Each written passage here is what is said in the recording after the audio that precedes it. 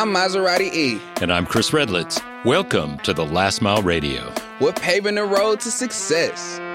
No lie, I've been on a mission for a while.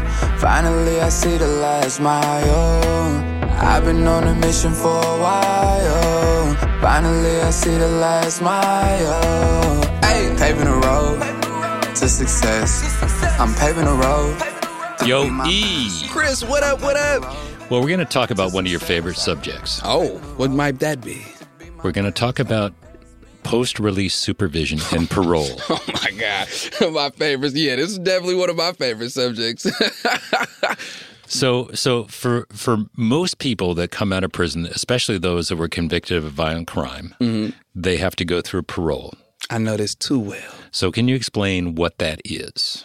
Okay. So parole, first off, what parole is supposed to be, should I say, I want to start there. What parole is supposed to be, to my understanding, parole is supposed to be an agency where they help support you get acclimated back into society. So they're supposed to help you get employment. They're supposed to help you find housing. They're supposed to help you find programs if you need that. You know, they're supposed to help assist you.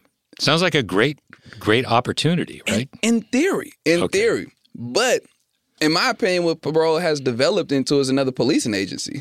Like, I think parole officers kind of put themselves in the same platform as Real Deal 5-0. Like, they think they the police. You know what I mean? And unfortunately, they have power to actually take, you know, their parolees back to jail. So they can violate you if they feel fit to, and all these kind of things. You know what I mean? So I think, you know, the power dynamics mess with people's head a lot. And I think it's a lot of people in positions of power that, in my opinion, aren't mentally fit for these positions. Because a lot of times I hear stories and have experienced it myself where, it feels like another policing agency more so to keep you in check versus help you grow.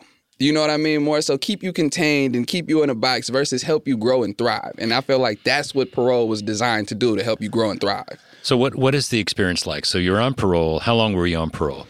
I was on parole 2.5 years. It was supposed to be 1.5 and ended up being about 2.5, yeah. So what's required of you when you're on parole? So for me, I was on high-risk parole, first and foremost, because I committed a violent crime. Yep.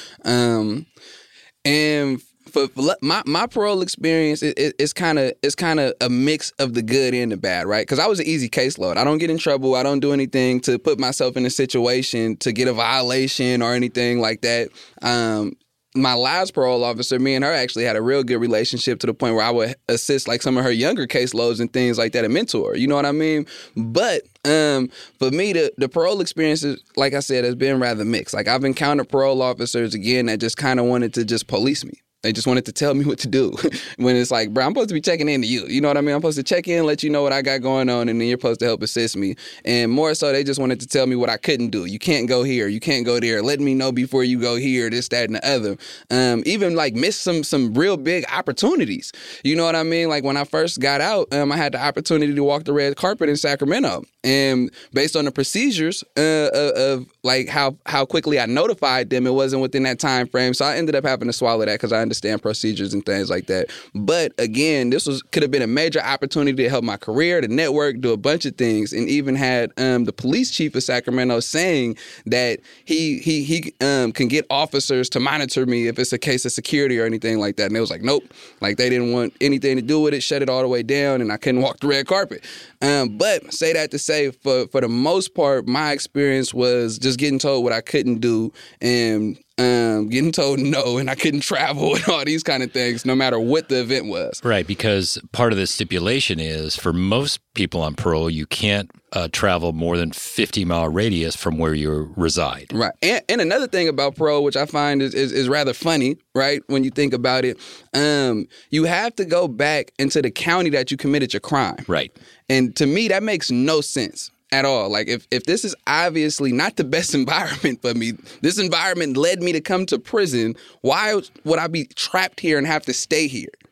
especially if I have better opportunities elsewhere. Why limit me here? That really didn't make sense to me. And I was fortunate enough to have employment and housing in San Francisco. I committed my crime in San Joaquin County. So I was temporarily in San Francisco for a minute. And they ended up placing me on ankle monitor there because they said it was a privilege to be there because I was supposed to be in San Joaquin County.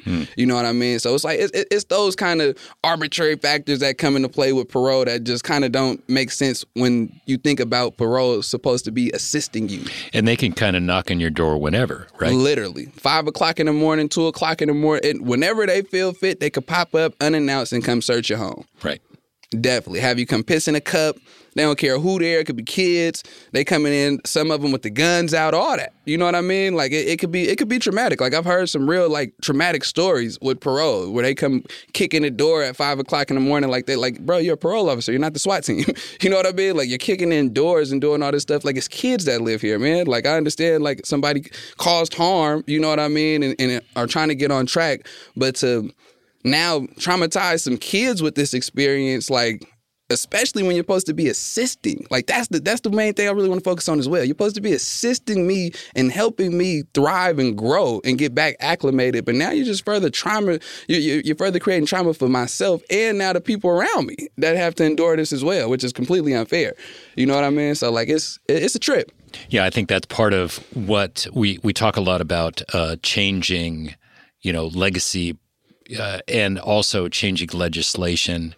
The idea of parole, and we talk about folks that have been in prison, and we give them a label of returned citizen. Right. But you're not actually returned citizen because you don't have all the rights of a citizen being on parole. Disenfranchised. And also, it's really challenging because, people who don't have transportation, for instance, if you potentially miss a court date, or, if you have a little minor infraction, that's a parole violation. You can go back and serve more time.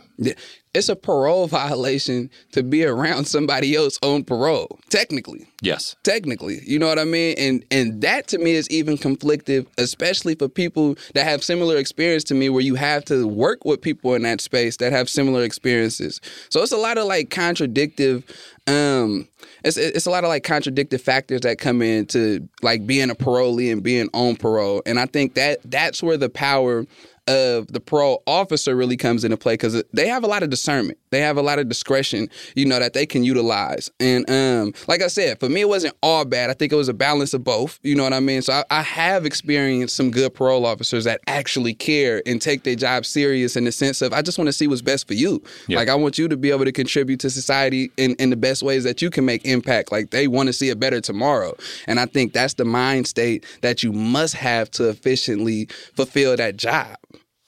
Yeah, I mean, I've worked a lot with folks getting out for the last mile, and part of what you talked about is changing venues. So if you're released to, your previous community, which isn't necessarily the healthiest thing, even if you have a job somewhere else, that's where they parole you to, and having a change of venue is really a pain in the ass. Right. Because they don't make it easy for you. It would seem natural to say, I've got housing, I've got employment, I should be able to go here, which is much safer for me, and also it's safer for the community. Right. You would think if you really want what's best, not only just for the person on parole, but like first and foremost, we got to think about another aspect of why parole was created as well. It's similar to like going to the parole board. It's seeing if you're fit to see if you're fit for society, in the sense of, are you going to be a threat to the community? Are you going to be a danger to the community? So I think if you really want the best results, like it's not a one-size-fit-all cookie-cutter approach. Like, everything is really individually based. Yeah, that's right. So I think that's another aspect of it. And that was one of the beauties, again, of like the parole officers that I had that actually took their job serious, in the sense of like wanting to assist people thrive. Like, they took everything individually. What do you need? What are you trying to do? What do you want to do? You know what I mean? What are your goals? Where are you at mentally? You know what I mean? Like, are you okay? Do you need therapy? Like, all these different factors. You know what I mean? It's all individual based. So I think those are the type of things that must be taken into account if you really want to see it better tomorrow as a whole, not even just for this individual, because this individual can impact so many others around them, obviously for the good or bad. You know what I mean? So it's like, I think those are the type of things that must be taken into account if you seriously want to see a better tomorrow. Yeah. Well, we're going to continue to talk about this subject. I think it's something that I know I'm personally invested in seeing change. For sure. And I think over time, we've had impact, obviously, through the last mile, changing things inside and creating opportunities for folks inside. There needs to be change on the outside because, once you get there, you shouldn't have more friction, unnecessary resistance. So we're going to be talking about that a lot more in the future. Absolutely. Absolutely. We could go on and on and on. Stay tuned, because when we come back, it's finna get real. So stay tuned right here on the Last Mile Radio on Sirius XM. It's going down. And that's deeper than rapping. I speak out of passion, no lie, please feel me. We all victims of that Willie Lynch letter, but if we come together, so much better we will be. I know I am so far from perfect, but I know I can speak for more than one person when I say I am so tired of hurting. So we can change the world forever if we come together. We can break the mold. Yeah, we can break the mold. No lie. Yeah, we can break the mold. We can break the mold. We can change the world forever if we come together.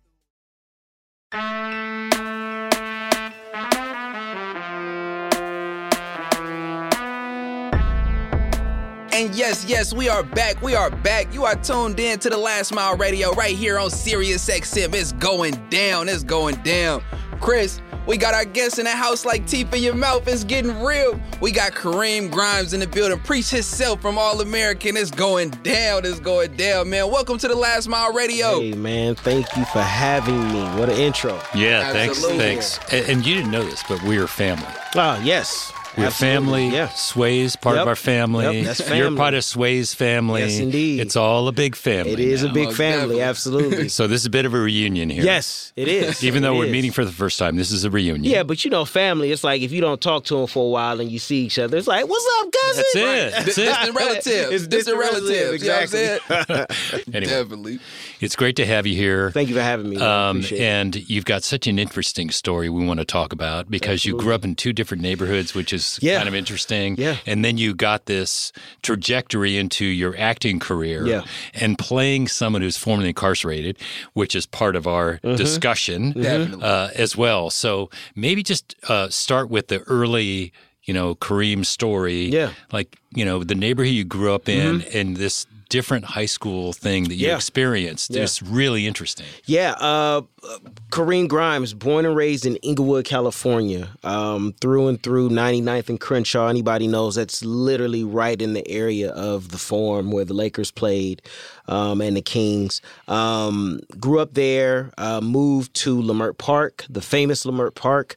And in that area, it was predominantly Crips. Rolling 40 Crips. And I had some friends who were a part of that situation, but also, too, playing football. I think anybody in L.A., if you're born and raised in Los Angeles, you play football, you're getting teammates from every walk of life, every neighborhood in the Los Angeles area. So, I played with guys who were Crips, Bloods, the whole nine, and being able to play organized sports and having that camaraderie actually helped me because living in Los Angeles, you may have a family or a friend in another neighborhood, but because I knew that person, I got a pass. I was able to go into that neighborhood without a problem, but also too knowing being in the neighborhood that I was at.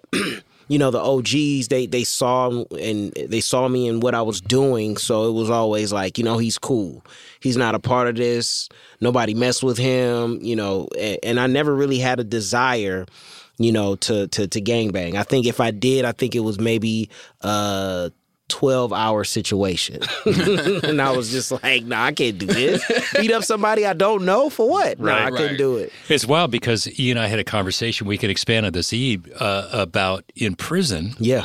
It's very segregated, but in our classrooms, it's very integrated. Right? So you equated football as we do inside with education. There, you break the barriers there for that moment. It's a safe space, right? Absolutely. I think everybody, when you're playing any organized organized sports in Los Angeles, you're going to get everybody from all different neighborhoods. But the common ground, the common thing that brings us all together is sports, and from that point on, that's where you build the brotherhood. Right. And, you tend to build that brotherhood to where they know who you are as a person. Yep. And they know that, oh, he's not gangbanging. You know what I'm saying? I know because he's on my team. Right. You know what I mean? So those are things that, helped me just throughout my youth and coming up, and then, going into Leimert Park and then moving to Baldwin Hills, I was able to get bused. So I went to Paul Revere, which is in Brentwood. I'm going to school with Will.I.Am and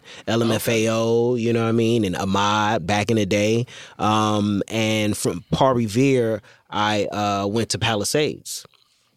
So I'm, at lunchtime, I'm walking down to the beach, putting my feet in the sand. I was just going to ask what kind of areas. I'm from Oakland. I'm from the Bay Area. Okay, yeah. Stockton being the second home for me too, but Northern California, so I'm not familiar with the landscape. So I was just going to ask, like, what kind of area is that? What the neighborhood was like? What the vibe was like? Brentwood is definitely, very wealthy. Mm-hmm. You have a lot of celebrities. White. Yeah, it is. It's definitely predominantly white. And then, going to Palisades, that's by the beach. That's PCH. Along that PCH area, those homes are $1 million plus. Yeah.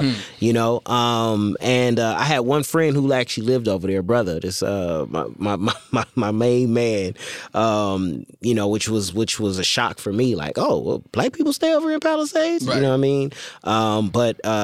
So from Palisades, I played football, and I moved to Baldwin Hills, which is right down the street from Dorsey High School. Now, anybody from Los Angeles knows about Dorsey High School. I ain't from LA. We were in Sports Illustrated. We were in Sports Illustrated. We were in Sports Illustrated because we had young men that had been to jail or YA camp and came from YA camp to Dorsey High School to play football. Mm-hmm. So that was a huge thing back in the 90s. And, the backside, you have Crips, and the front side, you have the Jungles, the notorious Jungles, where they filmed Training Day. Right. So, I'm like, all my friends are going there, and I'm playing football at Palisades. I'm doing very well, not having the mindset of, oh, I'm going to go to the pros. But I was just really good.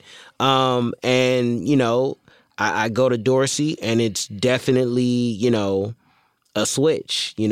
Palisades, of course, it was definitely, Latinos and Asians and Hispanics.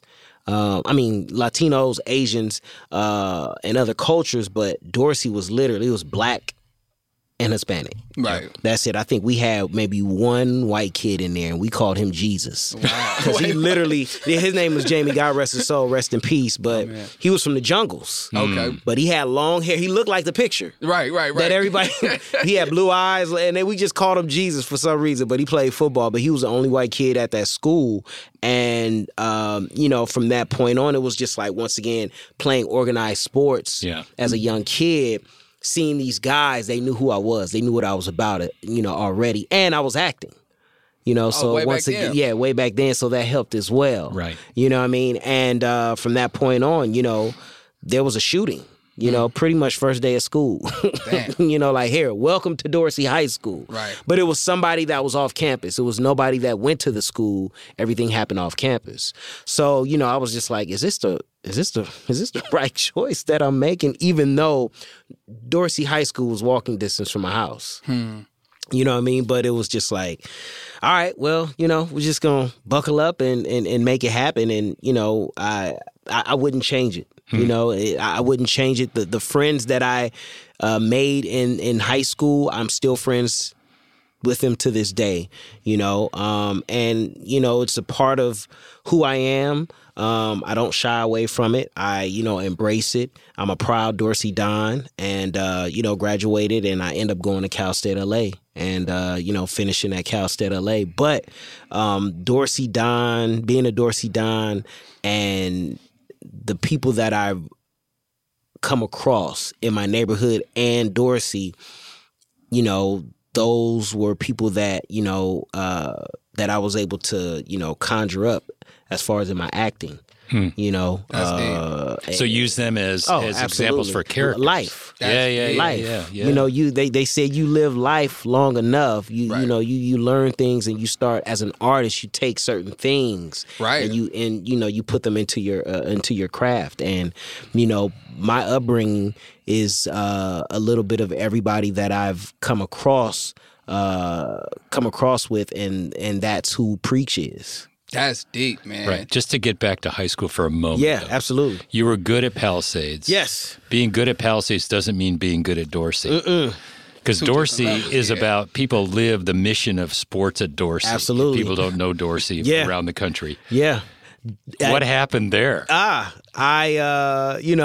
riding high off of Palisades, I go and try out for varsity, and there was a young man by the name of Kareem Abdul-Jabbar who played for UCLA football. I remember that. Not the Kareem basketball. No, not the basketball. Kareem, that's where my mind went. I'm like, wait, what, Kareem? His name was Sharman Shaw. Okay. And he changed his name to Kareem Abdul-Jabbar, who was a running back for UCLA. And a very good one, and went on to play college and NFL. But he was the man. He was the guy. And I was like, I'm about to go up here. And then I was like, nah, bro, what's going to happen is you just going to ride this bitch. Right. You know what I'm saying? But think about it. Actors don't worry about their knees later on in life. Right, exactly. That part. So I think for me, I got a dose real quick. And of course, you know, my second year, I tried out for football again, made it. But I think at that point, things were really on an uptick in my career. You know, going back, Boys in the Hood was my first project. I was 13 years old. My mom's friend at the time was in the business, and they were like, yeah, there's this film, and they're looking for young black males who can skateboard. So it was just like, voila. Yeah, there you go. In walks Kareem Grimes. So I'm able to, you know, get on set, and we're like maybe a week or two into filming, and John Singleton, we're just all throwing the ball around, and, you know, he was talking to us. He came up to me and was like, yo, where you from? What's your name? And he was like, yo, I'm gonna give you a couple of lines. You good with that? And I was like, absolutely. And that was really the start of, and the push that I needed to, you know, get my career started. So, you know, God bless John Singleton, who saw something in me, because there were other kids in that scene. He could have gave any one of those kids the lines, but he gave me the lines, and, you know, I'm forever grateful. Somebody just hit me up and said that I'm in the Motion Picture Academy Museum. Wow. Congrats, my dude. Yeah, like literally, because there's a scene in Boys in the Hood picture of us, and I'm in it, and I'm in the museum. I was like, oh man, it's a blessing, and I'm humbled by it. And you were 13? I was 13 years old. So think about it. You didn't even John Singleton was on the early stages of his career. Yeah, he was fresh out of college, fresh out of USC. And you get mentored by someone who becomes, in my mind, a Hall of Famer, right? Absolutely. Definitely. Yeah, John Singleton was a big brother to me. You know, John definitely pushed school education heavy on me, which is why, you know, to this day, you know, there were movies that John was shooting, Higher Learning, the whole nine, and I would always go up on set and be like, John, put me in, come on, put me in. He was like, bruh, you got to finish school first. See, that's deep. You know what I'm saying? That's one thing that we talk about a lot is the importance of the OG. Yeah, you know what I mean? absolutely. That mentorship factor. Yeah. So that's dope, man, to have an OG like John Singleton, like he said, to have the Hall of Famer. Yeah. You know what I mean? So I'm curious to know, like, having that mentorship from him, like, how did that help prepare for present day? Now we talking about Preach. You know what I'm saying? Yeah, it definitely helped a lot, man. I think it goes back to, you know, living. You know, being able to go on to Cal State LA. Now I'm in college setting. I'm meeting everybody from all walks of life. And as an artist, you know, for me, you know, I'm visual, but also too, you know, I scope the room and like take certain things and like, okay, all right, let me put that in the back of my mind. Let me put that in my pocket. Is that a tool that you picked up from John? Because I know that kind of come natural, growing up in the hood and all that type of stuff. Well, actually, it's a little bit of both. It's a little bit of growing up in the hood. It's a little bit of John Singleton, and I would be remiss if I leave out Marla Gibbs. Okay. Marla Gibbs had an acting class, and that is really where I honed my skills. She's an OG too. Yeah, she's a triple OG. Marla Gibbs and Angela Gibbs. Marla Gibbs' daughter is the reason why the acting class and the acting school existed. And she just, her mom actually helped her. So there, I'm being trained by Whitman Mayo, who played Grady on what is that? Sanford and Son. Yeah. Okay. You know what I'm saying? And Ed Cambridge. You know what I mean? So these are the shoulders that I stand on. These are the people that, trained me at an early age. And I was able to just kind of take their tutelage and living life and to be able to put that into the characters that I've played on television and film. So All American is a successful show. You're going to start season 6. Yes. I know it's... it's been crazy. The writers have their deal. We're just waiting on our deal. So for those people who don't know about it, can you explain that? And also you play a character, Preach, who was formerly incarcerated. Yes, sir. And you talked about drawing on friendships and relationships. How did you prepare for that? Because it has to be real, right? Yeah. Because the whole story takes place in the community in South Central, right? Yes, sir. All American. Where do I start? I've been on there for 5 seasons. I prepared for it. I watched the show before I got on the show, because I went to Palisades, which was a predominantly white school, and then transferred to Dorsey. So as far as what All American is, it's pretty much the same thing but switched around. He went to South Crenshaw first and then had the opportunity to go to Beverly Hills High School. You know what I mean? So hearing that story, I was already into it. I was just like, oh, this is me. Right. I live this. Right. So I get the call and, I'm auditioning for Leah Daniels Butler, amazing casting director.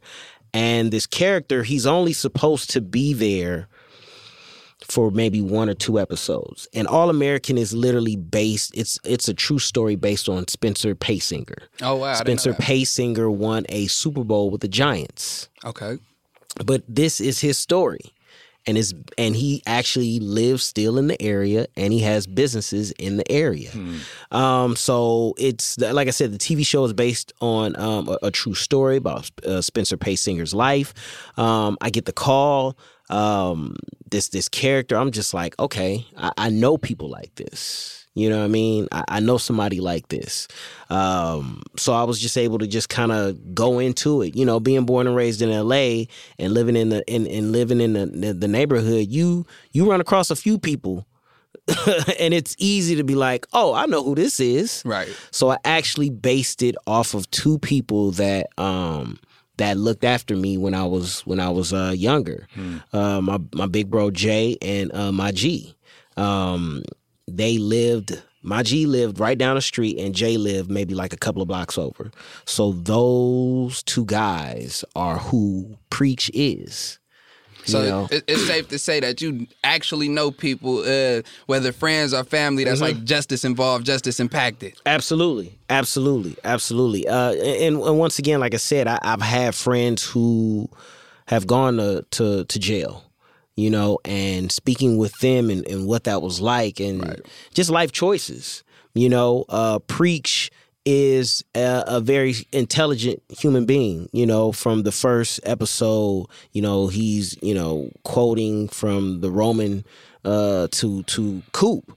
So this guy is well read. Right. It's just with anything in life, everybody has choices. Right. And those choices can ultimately impact you going forward if you go left or right. You know what I'm saying? And, for him, he just made bad choices. But, there's redemption in this character. There's layers to this character to where, during the seasons, we started to unpeel those those layers of this character to see that, okay, he's smart. He just made a couple of bad choices. And he's loyal to a fault, and he's a father. And he takes on that responsibility 110%, which you don't see a lot in television. Right. So big shout out and kudos to Nkechi Okoro, who is the showrunner of All American, a black woman, who has two black sons. So representation is everything. Definitely. So yeah, that's who Preach is. Preach is a little bit of everybody that he's come across in growing up in Los Angeles, California, wrapped into this character. What's the reaction been? Because now people see it and it's authentic. Mm-hmm. What's the reaction been for those who just involved and say you're playing it and this feels real? It has been it's been humbling. It's been a blessing. All walks of life, every nationality connect with this. From the street cats to the dads, right? To the soccer moms, to the young ladies. Like, they really connect with this character because they know, they're like, yo, I know this person. I was this person. Right. You know what I mean? And for me as an artist, I think that is, that's what you want the reaction that you want to have by putting the work in is for people to connect with that character and have some type of like, yo, I know this person. This is my brother. This is my cousin. Right. This is my father. You know what I mean? That's how I was able to connect. Yeah. So fun fact, not so fun at all. In actuality, I'm formerly incarcerated. Okay. I spent literally 9 years in prison from the age of 17 to 26. And it actually, hearing you say that, man, just brought up a scene like when Preach gets arrested from the schoolhouse and stuff like that. Yes. So I recall being arrested from school. You know what I mean? Like literally being arrested from school prior to doing that 9 years. Yeah. But like seeing that scene, it really brought me back to that moment. You know what I mean? Because it felt so real. Yeah. And that makes me wonder, like what came up for you? Because I know as an actor, and it already then came out, like the empathy factor. You ever put yourself in somebody else's shoes? People that experienced this. So like, was it ever any moments where it like felt too real? And it was like, damn, like this what bro went through? Like, oh my goodness. Like, did you ever have any I those think there are moments where, when Preach gets arrested, you see him really getting his life back on track. And it's that saying, no matter what, if you're in the streets, no matter how much you try to do right, there's still some karma, some things that will come back to bite you that you have to deal with that weren't dealt with earlier. So, like I said, I've been around friends who I saw making a change in their life, and two things happened. Either they went to jail or they got killed. You know what I'm saying? When you're like, oh, but he was just on the right track, and then... And that's just how it is, right, So for me, it was very easy to put myself in those shoes to know what that feels like to say, hey, listen, I'm done with this lifestyle. I want to do something else. I want to try something new that's going to take me here. And it's something about the streets that's always... It'll tap you on your shoulder and say, There's still some things you did some things, and you got to pay for that. So it was very easy to kind of put myself in those shoes, and especially I think I want to say it was season 4 where he had to tell his daughter Amina what he did. That right there. To have to sit down and tell your daughter that you had to shoot your mother because of this situation, I couldn't imagine. That's heavy. That is heavy. Yeah. And that scene, for me, was very, very tough because not only, telling this to my daughter, but literally like the honest truth. I'm not a parent. I have a niece and a nephew, but I'm pretty sure it's really tough to actually have to tell your child something that you've done in your past that is going to affect them. Right. you know, and you know, that scene was very powerful. Daniel Ezra, who plays Spencer on the show, directed that scene. And you know, shout out to the cast and crew, because they definitely helped me a lot. Was that a one take? No, it was. I try to pride myself on that, though. Okay, I try to pride myself on that, but it was. I was going to say that's so emotional. It'd be hard to replicate that, right? Yeah, I think we probably did maybe 3 or 4 takes. Got it. I think we did 3 or 4 Was it any steps you had to take afterwards, like to kind of process that? Because again, that's so heavy, and I can only imagine, you know, the not necessarily the tricks that at play, but just the thoughts that could come up, you know, the emotions that could come up. Was it anything you had to do to kind of process that? I think just, you know, having that me time to really just kind of step away and say, okay, that's done. Let's move on.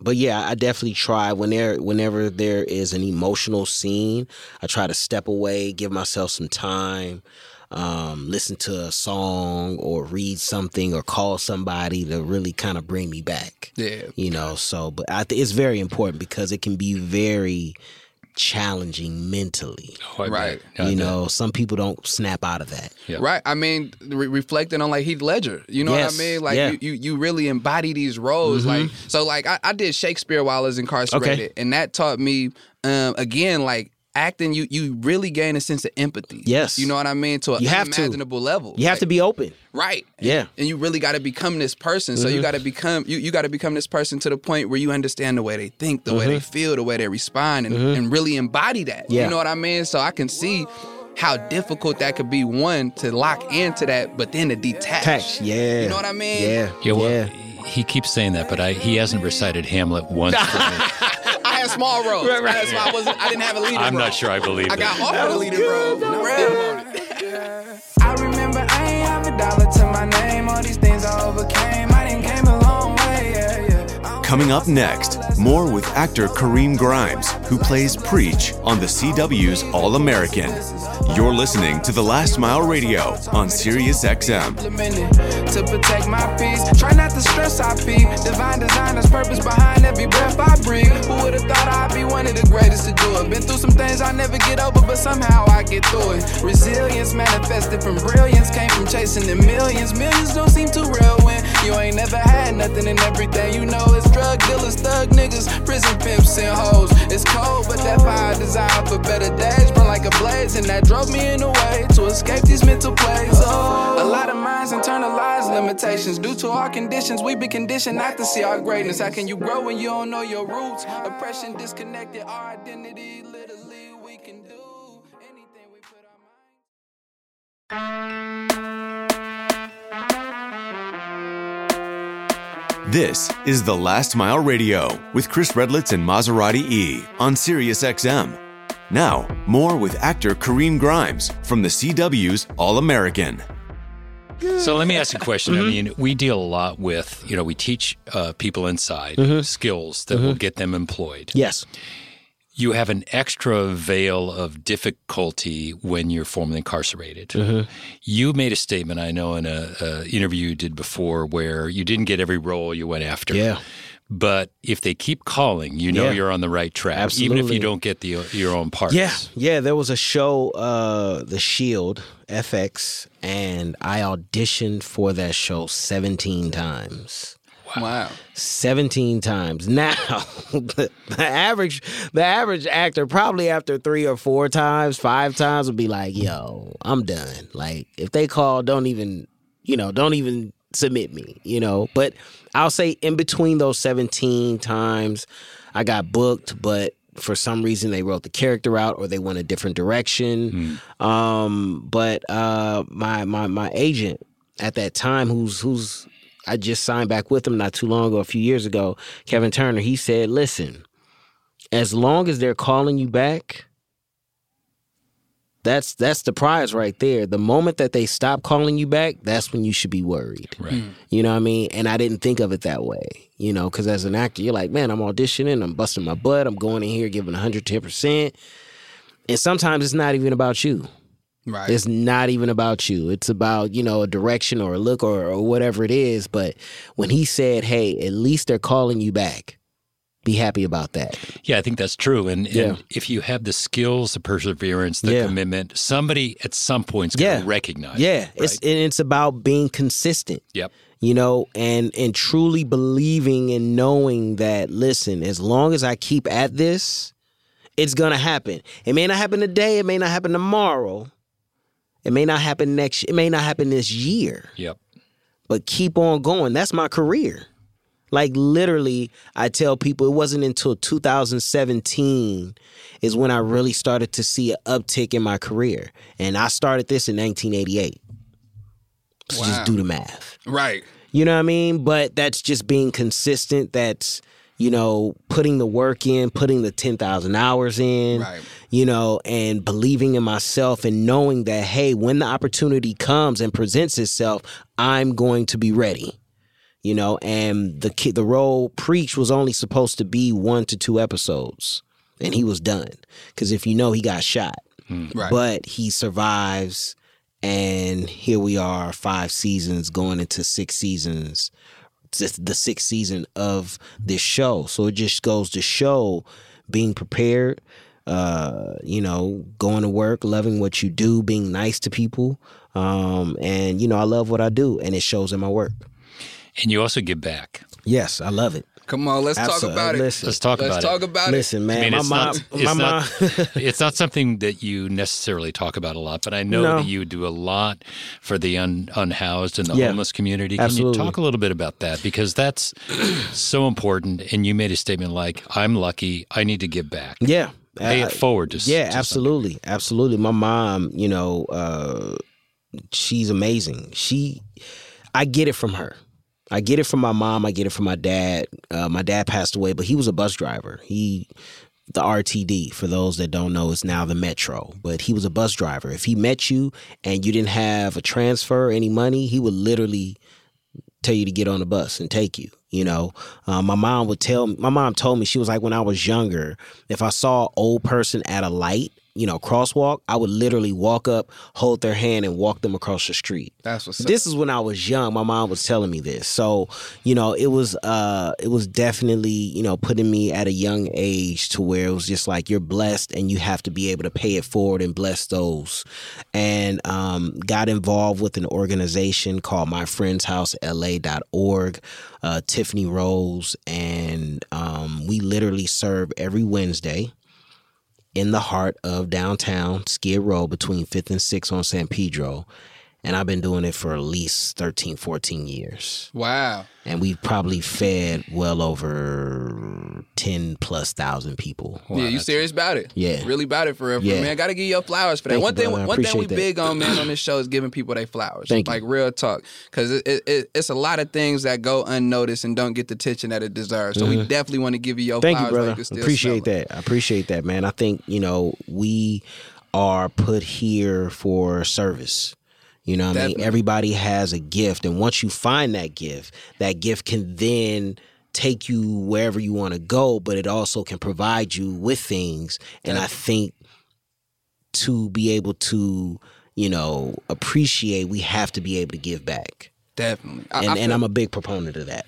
And I agree 100%, for sure. Yeah. I feel like everybody has a purpose, and everybody's purpose is greater than themselves. Absolutely. It ain't even about them. Absolutely. You know what I mean? Yeah. So like we all get blessed with a gift, we get blessed with a talent, we get blessed with a goal, we get blessed with a passion, but it ain't even about us. Yeah. It's really to serve others and to uplift or to impact to some capacity. You know what I mean? But it's much bigger than us. Yeah, it is, man. And it's something about giving, man, that just feeds my spirit and my soul like no other. I think my first time I remember being invited downtown, and I literally grabbed a whole bag of clothes that I just didn't wear, and it was just like shoes, and I went down there and I literally was like blown away. I was like, oh yeah, this is where I need to be. Because to actually see people take the clothes and the shoes, put them on right then and there. Right. Gratitude is real. Oh my goodness. It was just like, yo, like, I'm here. Like, this is where I need to be. Yeah. This is where I need to be. And, you know, I was just so overwhelmed that I literally was posting on Facebook. And this is before Instagram. Right. You know, so I was just posting, like, yo, come down. And, now, I have several friends that come down every Wednesday, and they've told their friends, and they've told their friends, and it's just become a family thing. And yeah, we have a couple, Molly and Kevin Kelly, who are both graduates of Last Mile. Okay, and they live in Hollywood. Every Saturday, they formed their own nonprofit called Basic Ministry. They get a couple of these pull carts, and they probably drop about 150 packages to people. And I was able to go with them one time. And just to see the gratitude is just phenomenal. Yeah, it is. It is. It's nothing like giving back and really blessing somebody. I always say it's a blessing. It's a blessing to be a blessing. Definitely. It's a blessing to be a blessing. You know what I'm saying? We're blessed, so we have to be able to bless those coming forward and just pay it forward. I think that's just what life is. I'm very spiritual, so I think and I feel that God has put you on this earth, and to reward him, you have to be able to bless and pass that on to somebody else. Most definitely. Yeah. So you're LA native. Through and through. Let me ask you something, completely tangent, because we have this conversation all the time. Do you have a favorite football team? Yeah, I do. Okay. Who your team, bro? San Francisco 49ers. Did not see that coming. I did not see that coming. I got to give you 5 for that. And look. I did not see that and coming. Look, and I go back. Is it because the Raiders left? No. I go back to Roger Craig. That was my favorite running back. Okay. When I was playing organized sports football, Roger Craig was the guy. I had the W bar, the same mask that Roger Craig had. I ran like Roger Craig, high knees. I go back to Roger Craig, Tom Rathman, Lott, Taylor, Rice, Montana. I was with them. The legacy. Clark, you know what I'm saying? Like the legacy. So when people like, oh, you ain't no San Francisco, I'm like, listen, Roger Craig.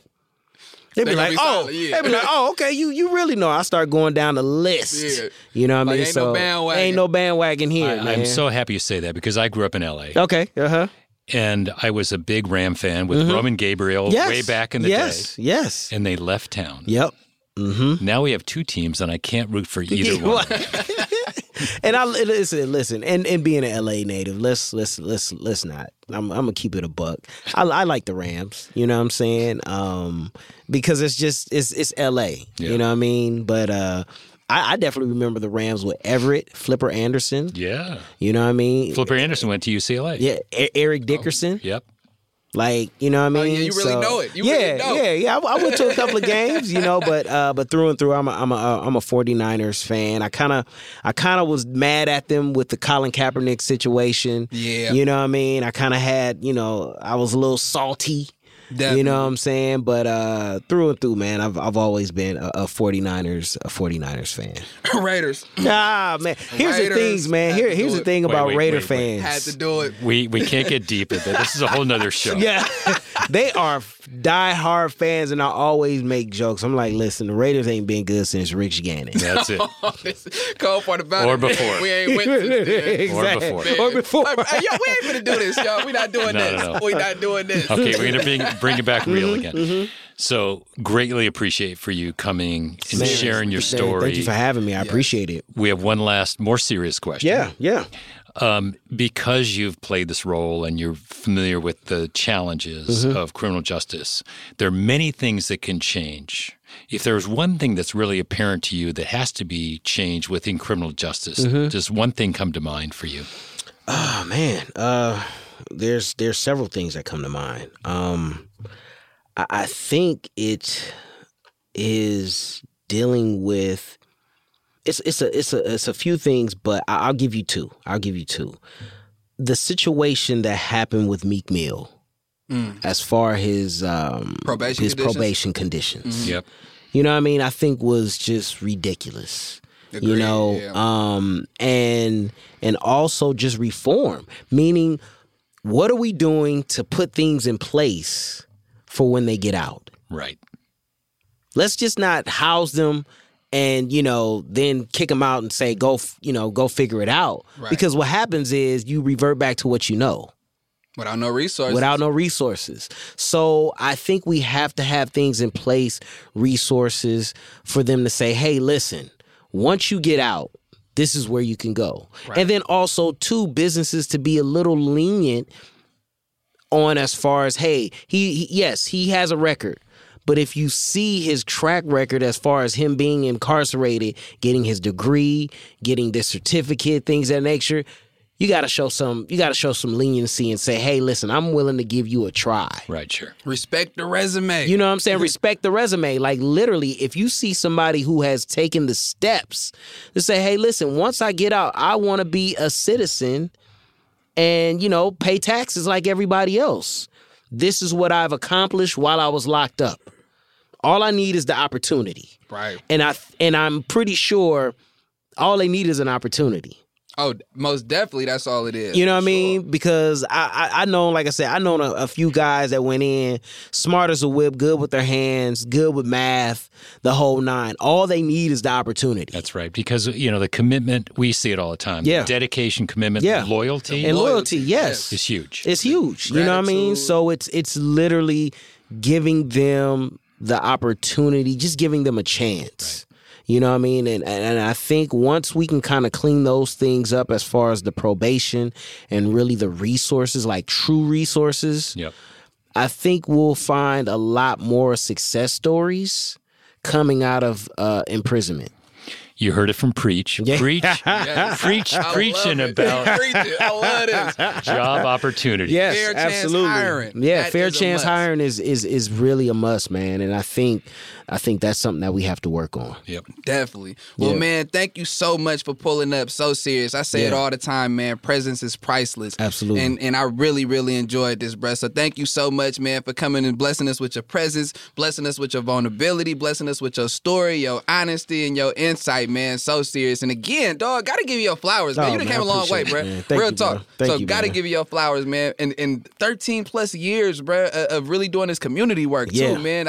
I want to uplift that. You obviously said you don't talk about it like that, you know what I'm saying? But I'm so glad that we did, man, because that's the type of stuff I feel people need to know, man, and be inspired by, because you are a walking example of what to do. You know what I mean? And what can be. Listen, man, there were people who gave to me, who inspired me, and I know what it feels like, and I just want to be able to pass that on and kind of replicate that feeling of what it did to me as a young man growing up in Inglewood, California, and South Central. So, it's I just tell people, man, I'm just doing my part in this world. That's it. That's it. Family. That's it. Family, man. All right. Absolutely. Listen, I had a good time, man. Thank you guys so much. Absolutely. And I look forward to coming back. Oh, we'll definitely do it again. Yes. There it is. Absolutely. And you just heard us chopping it up with Kareem Grimes. But it's about that time, my dude. It's about that time. And as we do at this time, I gotta give you your flowers. You already know I gotta give you your flowers, man. You always show up and show out. Gotta give you your flowers. I appreciate that very much, and back at you. And since we talking flowers, you know I gotta give you your flowers. You who tuned in with us, again, presence is priceless. So thank you so much for tuning in with us and rocking with us. And we would love to hear from you. We would love to hear your voice. Speaking of the power of voices, we want to hear what you like, what you don't like, what you want to hear us talk about. You tap in at thelastmileradio.org. And if you want to hear this show or any show anytime, download the SiriusXM app.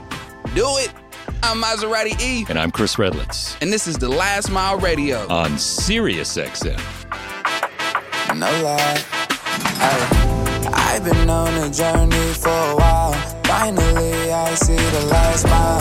I've been on a journey for a while. Finally, I see the last mile. I'm paving the road to success. Ay, I'm paving the road to the best. Wait, I'm paving the road to success. Ay, I'm paving the road to the best. Wait, no lie, to the best way. To increase the success rate. Define odds against us even when it's unexpected. Changing the world by changing the way we view the world. It's